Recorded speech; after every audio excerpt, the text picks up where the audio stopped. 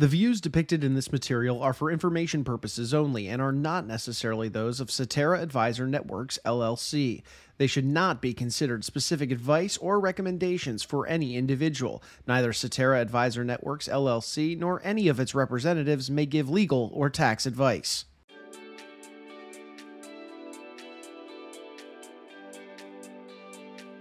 Well, hello. It's great to see you again, and welcome back to another installment of Wealth Insights with Mitch Silberman. I'm your host and moderator, Ryan Ruff, and boy, is it great to have you back with us on the show. We've got Mitch standing by. He'll be joining me in just a moment. But look, first and foremost, we want to thank you for finding your way back, and then, of course, we want to lay kind of a guideline, a framework as to what you can expect in today's episode. We're going to be continuing our conversations surrounding family wealth in today's episode. If you were with us for our last episode, then great. Happy to have you guys transition with us into today's conversation. If you missed last episode, Mitch and I took a deep dive into this idea of the family constitution. It's really a great jumping off point, if you will, for diving into the inner workings of how a family should really think about and address their wealth as a whole, as a collective unit, and make sure everybody's on the same page. So if you missed last episode, I would make sure to head back, check that one out. It's a great segue into our conversation today.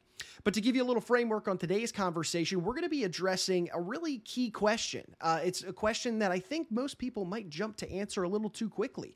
And the question is, are your heirs ready to deal with the wealth that you plan to pass on to them one day? Hopefully the answer is yes, but in some instances they might not be. And it takes a level of educational efforts to really get them to a point where they are able, to take on that wealth, take on the responsibilities that come with it, and then take action to progress the family's goals for that wealth moving forward. Obviously, Mitch has seen these examples, these instances of wealth matriculating down to the younger generations a time or two in his time in the wealth management business. So we're going to go ahead and bring Mitch out to get the conversation started and walk us through some of his experiences with this topic. So Mitch, great to see you today. How you doing? Terrific, Ryan. Always great when we're together. Oh, I always look forward to our conversations, Mitch. And today we've got a really good one. I think the average Joe, if you will, when they think about this idea of an inheritance, it's this awesome moment for this younger person. And there's this great influx of wealth and your life's going to change overnight. And so, while sure, some of that might be true, there are some intangibles that also come along the way. And it's some of those intangibles that end up being pretty big deals down the road. So let's start today's conversation with just kind of like accepting the fact that we need to look at inheritances as a little bit of a double-edged sword. Sure, there's benefit here, but there's responsibility coming with it. So talk to me about, to get our conversation started, really, talk to me about how inheritances should be kind of viewed as this double-edged sword. It really is. Someone once said, how much is enough money to ruin a young person's life? And you're right. It's exciting. Wouldn't we all love to hit the jackpot? Or I wouldn't, because I don't play the lottery. But wouldn't it be great to come into a lot of wealth? Obviously, most people could give anything to have their parents back. But at some point, they're going to inherit this wealth. So having discussions ahead of time, open communication is so crucial. I mentioned in the last episode that Warren Buffett famously said, he wants to give his children enough money that they can do something, but not enough that they can do nothing. And so you want to start having conversations with your children. I know I'm a parent of 3. Sometimes the kids don't want to hear it from you. They hear it from a third person like a wealth manager. But you want to start preparing them because at some point in the future, they're going to come into wealth. And you want to make sure they're a good steward of that wealth. That in some cases, there are strategies you can use to call what I would call control from heaven. That you can make sure the children inherit the money in a good way. And you can set up guidelines and parameters so that money continues through the family legacy and maybe continue to do good with it. Mm-hmm. Well, Mitch, one thing I really want to touch on today is this idea that when an inheritance happens and that befalls upon somebody, there tend to be some other conflicts really that they deal with in their life, both internal as well as external. Talk to me a little bit about these conflicts, internal and external conflicts that you sometimes see, heirs have to deal with in moments like this. I'm going to tell you a real life story, Ryan. Many, many years ago, a local CPA had a client, and he referred that client to me. I'm going to call the client Steve. So the CPA says, I want you to talk to Steve. He just inherited money from his mom. I said, okay. Steve was in his 60s. Steve becomes a client of mine. We did some planning for him. We have a 5-step personal CFO process, help him talk about his goals, what he wants to achieve in life. Steve was a good client for a long time. One day he comes into my office and he says, I am so mad at my sister. And I said, oh, well, what happened? He said, well, when mom died, my sister and I both inherited the same amount of money. Guess what? The sister blew through all of the money. And now he's coming to Steve, or she's coming to Steve, wanting help, wanting some of his money. Put him in a very difficult situation. Mm-hmm. So I know firsthand, I can see what happens when someone's not a good steward of wealth. And it does create a lot of tension. And to this day, there's terrible tension with that side of the family and my client because of what happened. So in an instance like that, where, Steve being the responsible one, if you will, with that wealth that, he inherited versus his sister not being so responsible, it looks like there's this gap of maybe educational knowledge there between the two heirs that maybe should have been addressed earlier on with something like a family constitution, like we discussed in our last episode. But talk to me a little bit then about maybe even efforts that you've done at your office with maybe some clients that have gone through a similar process of addressing this gap in wealth education and helping these heirs to really get a foothold on how their life's going to change and how they need to manage their wealth moving forward with all these new things that are going to start happening. Sure. I am very passionate about education. I love it. From my mom of blessed memory, she was always reading. So I love to read. I love to educate others. One of my favorite things to do with clients when they have children, whether they're younger children or even adult children, is bring them in. Let's all talk. And with the adult client's permission, of course, I can share details on how much wealth we're talking about. But I do want to kind of set the stage so the child, again, when I say child, could be young, could be an adult, starts making good decisions, because ultimately you want your children to make good decisions with their money and avoid common costly mistakes. And it's very important. So I love to educate, whether it's something as simple as the rule of 72, the magic of compounding interest, diversifying, the whole concept of investing. But there's a whole world out there. And the sooner you can get the children to be educated on this by someone like me, the wealth manager, or even the parent, the easier that transition will be over the years.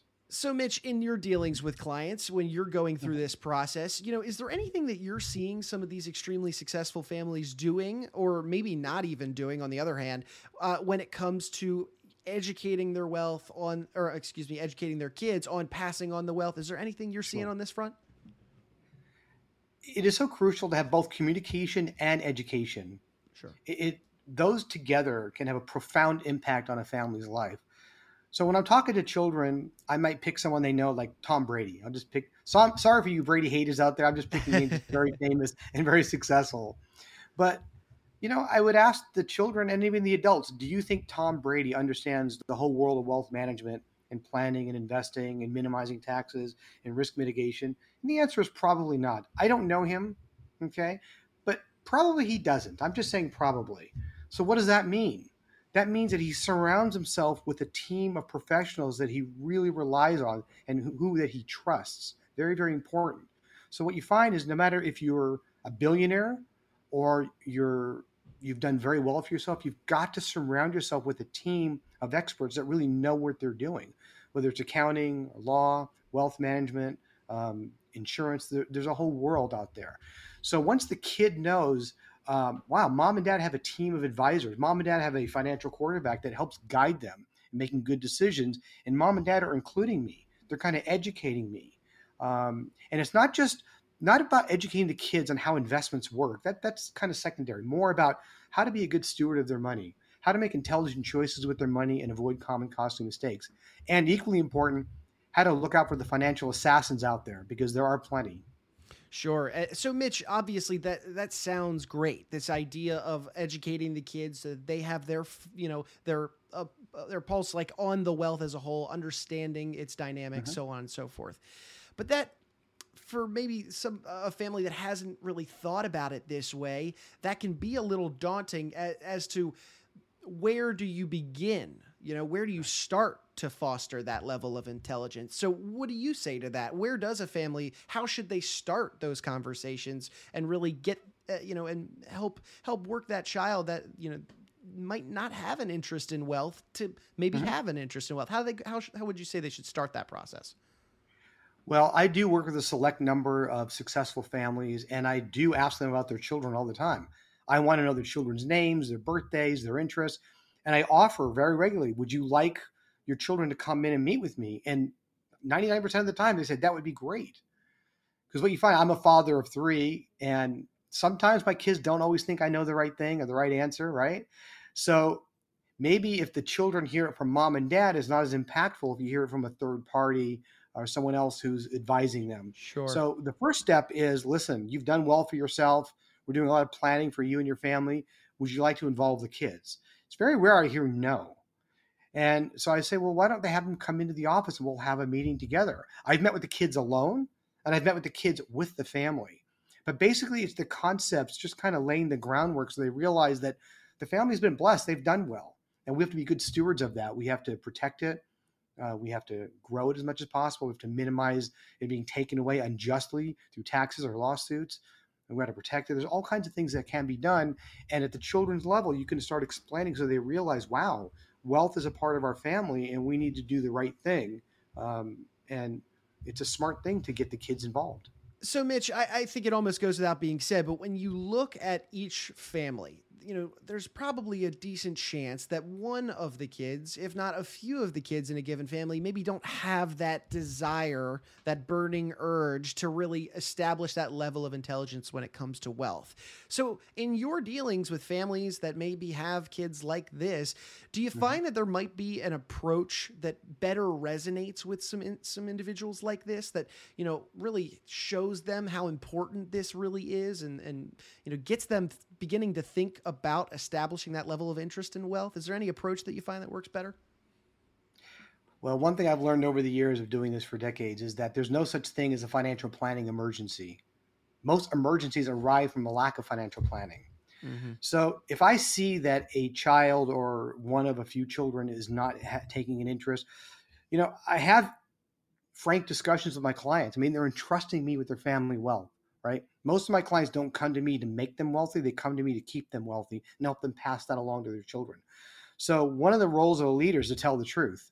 So if I see that there's a child who's not interested or doesn't have the capability, or there's a whole slew of situations that could arise, it's incumbent upon me to tell the truth and say to the client, I don't think that this child is interested. How do you want to proceed? Well, what do you mean? Well, do we want to do a conservatorship? Do we want to write something special into the estate planning documents? So there's all different approaches, but you got to pay attention and you got to be honest. And I think the parents appreciate that. If I'm noticing it, I'm sure they noticed it already. Mm-hmm. But the other issue that becomes is you don't want resentment among children. You don't want that at all. And I hear that a lot where, Jane is great with money, but little Johnny's going to blow it all. And so you want to tread lightly on that. Again, tell the truth. Like, how do we mitigate this? But I will tell you, there are true experts out there. And one of my jobs as the wealth manager, the financial quarterback, the personal CFO is to find those experts and bring them in to help the family. So if something is a little complex or thorny and it's not something that I know I'm qualified to advise on, I will tell the client, we need to bring in someone to help us with this situation for your family's benefit. I love that. Having the right people in place. It seems to always come back to that in some capacity, Mitch, is having those right conversations with the right people at the right time. As you had mentioned, those wealth planning mistakes only happen because of a lack of wealth planning. But look, you had mentioned something earlier in our conversation, Mitch, that I think it's important for us to circle back to. And that's, while yes, these educational efforts are great when it comes to just understanding wealth and how it should work and how it can best be maintained over time after it is inherited by you. But there's this other element of charitable giving. And this can be a really good opportunity to start some of those conversations too. So talk to me about, in your dealings, when you're, like you had said, having maybe some of these conversations with the children of a family, maybe even without mom and dad in the room, you're meeting with them one-on-one or two-on-two. Talk to me about what some of those conversations look like when you're starting to get them thinking about, hey, well, you've got this wealth, you could really do some great things with it. Talk to me about what those conversations look like and why they're equally as important as the generic educational efforts, if you will. Sure. Charitable giving is a true passion. I see the good that people can do and what it brings out in their heart. if you start working with young children and you ask them what causes they care about, and then we talk about, well, what if we start helping those causes? What if we start helping those people? Because there's no shortage of great charities out there that truly need help. So that might be one way I've seen to engage children, that like, listen, you're blessed, your family has done well, but you can do good with this money. What are causes you care about? What are concerns that matter to you? And then of course you've got to find the charities that really do good things. So, we can write off the bad charities, the ones that are con artists, forget about them. But there's also ways to do your own research on charities, like how much really goes to the bottom line, how much really goes to the cause they're working on versus salaries per se. So if you get the children involved with causes and concerns they care about, that I think is one powerful way to get them engaged. And even teaching them that if you have $100, maybe you give 10% to this cause. Start realizing that, don't just keep it all for yourself, but start giving it to causes and concerns that you passionately care about. So important to talk about that at an early age. But also one thing that I do want to make sure that we clarify for our audience as well today, Mitch, is, a lot of our conversations on this show deal with affluent families that have significant assets at their disposal, because that's what, you work with on a majority of your time. But I want to be clear here. These educational efforts, when it comes to preparing heirs for their inheritance, really the topic of our show today, they're not just efforts that should be taken for those that are receiving these massive, sets of assets or massive sums of money. These are important educational efforts that should be taken regardless of the level of wealth that we're talking about. Am I correct in saying that? Would you elaborate a little more? Absolutely. I mean, listen, if someone is worth $1 billion, fantastic. Most people don't have $1 billion, but we can emulate things that they do. And so the concept that I have is of a virtual family office where you can be where you are, I am where I am, and I have an access to a team of experts, the best, bring them in to advise you and your family on what to do best with your wealth, how to preserve it, how to grow it, how to pass it along to your family, how to prepare your children for that inheritance, how to donate properly. These strategies apply no matter what your level of wealth and no matter how many commas are in your family wealth. So I think it's incumbent that we do this because you want to put forth children into the world that make the world a better place. And if you're blessed to have the financial wealth to do such things, then great. Let's be a good steward of that. Let's help you make good decisions so that you can all live an amazing life of significance. I love that. So Mitch, as we kind of bring our conversation to a head here today in terms of preparing heirs for their inheritance, who then should families look to for help in this process? Maybe it's even the very first step of going through some of those educational processes. Maybe it's even, getting the will and testament developed, all of these types of things. Who should somebody turn to? Is it their wealth manager? Is it somebody like you? Well, I'm highly biased. Of course, it's someone like me. Sure. One of the things that I love to do is have regular progress review meetings with my clients. Obviously, we talk about their investments, what's going on in the world, but most importantly, what's going on in their lives. So the family is a big part of their lives, maybe the most important part of their lives. So we'll talk about it and say, look, the kids are getting older. Are you comfortable them coming in so I can talk with them, so I can help educate them, bring them into the fold? And it's a really good starting point. And if there are more complex needs that must be addressed, well, then, we bring them in. We bring in those experts on an as-needed basis.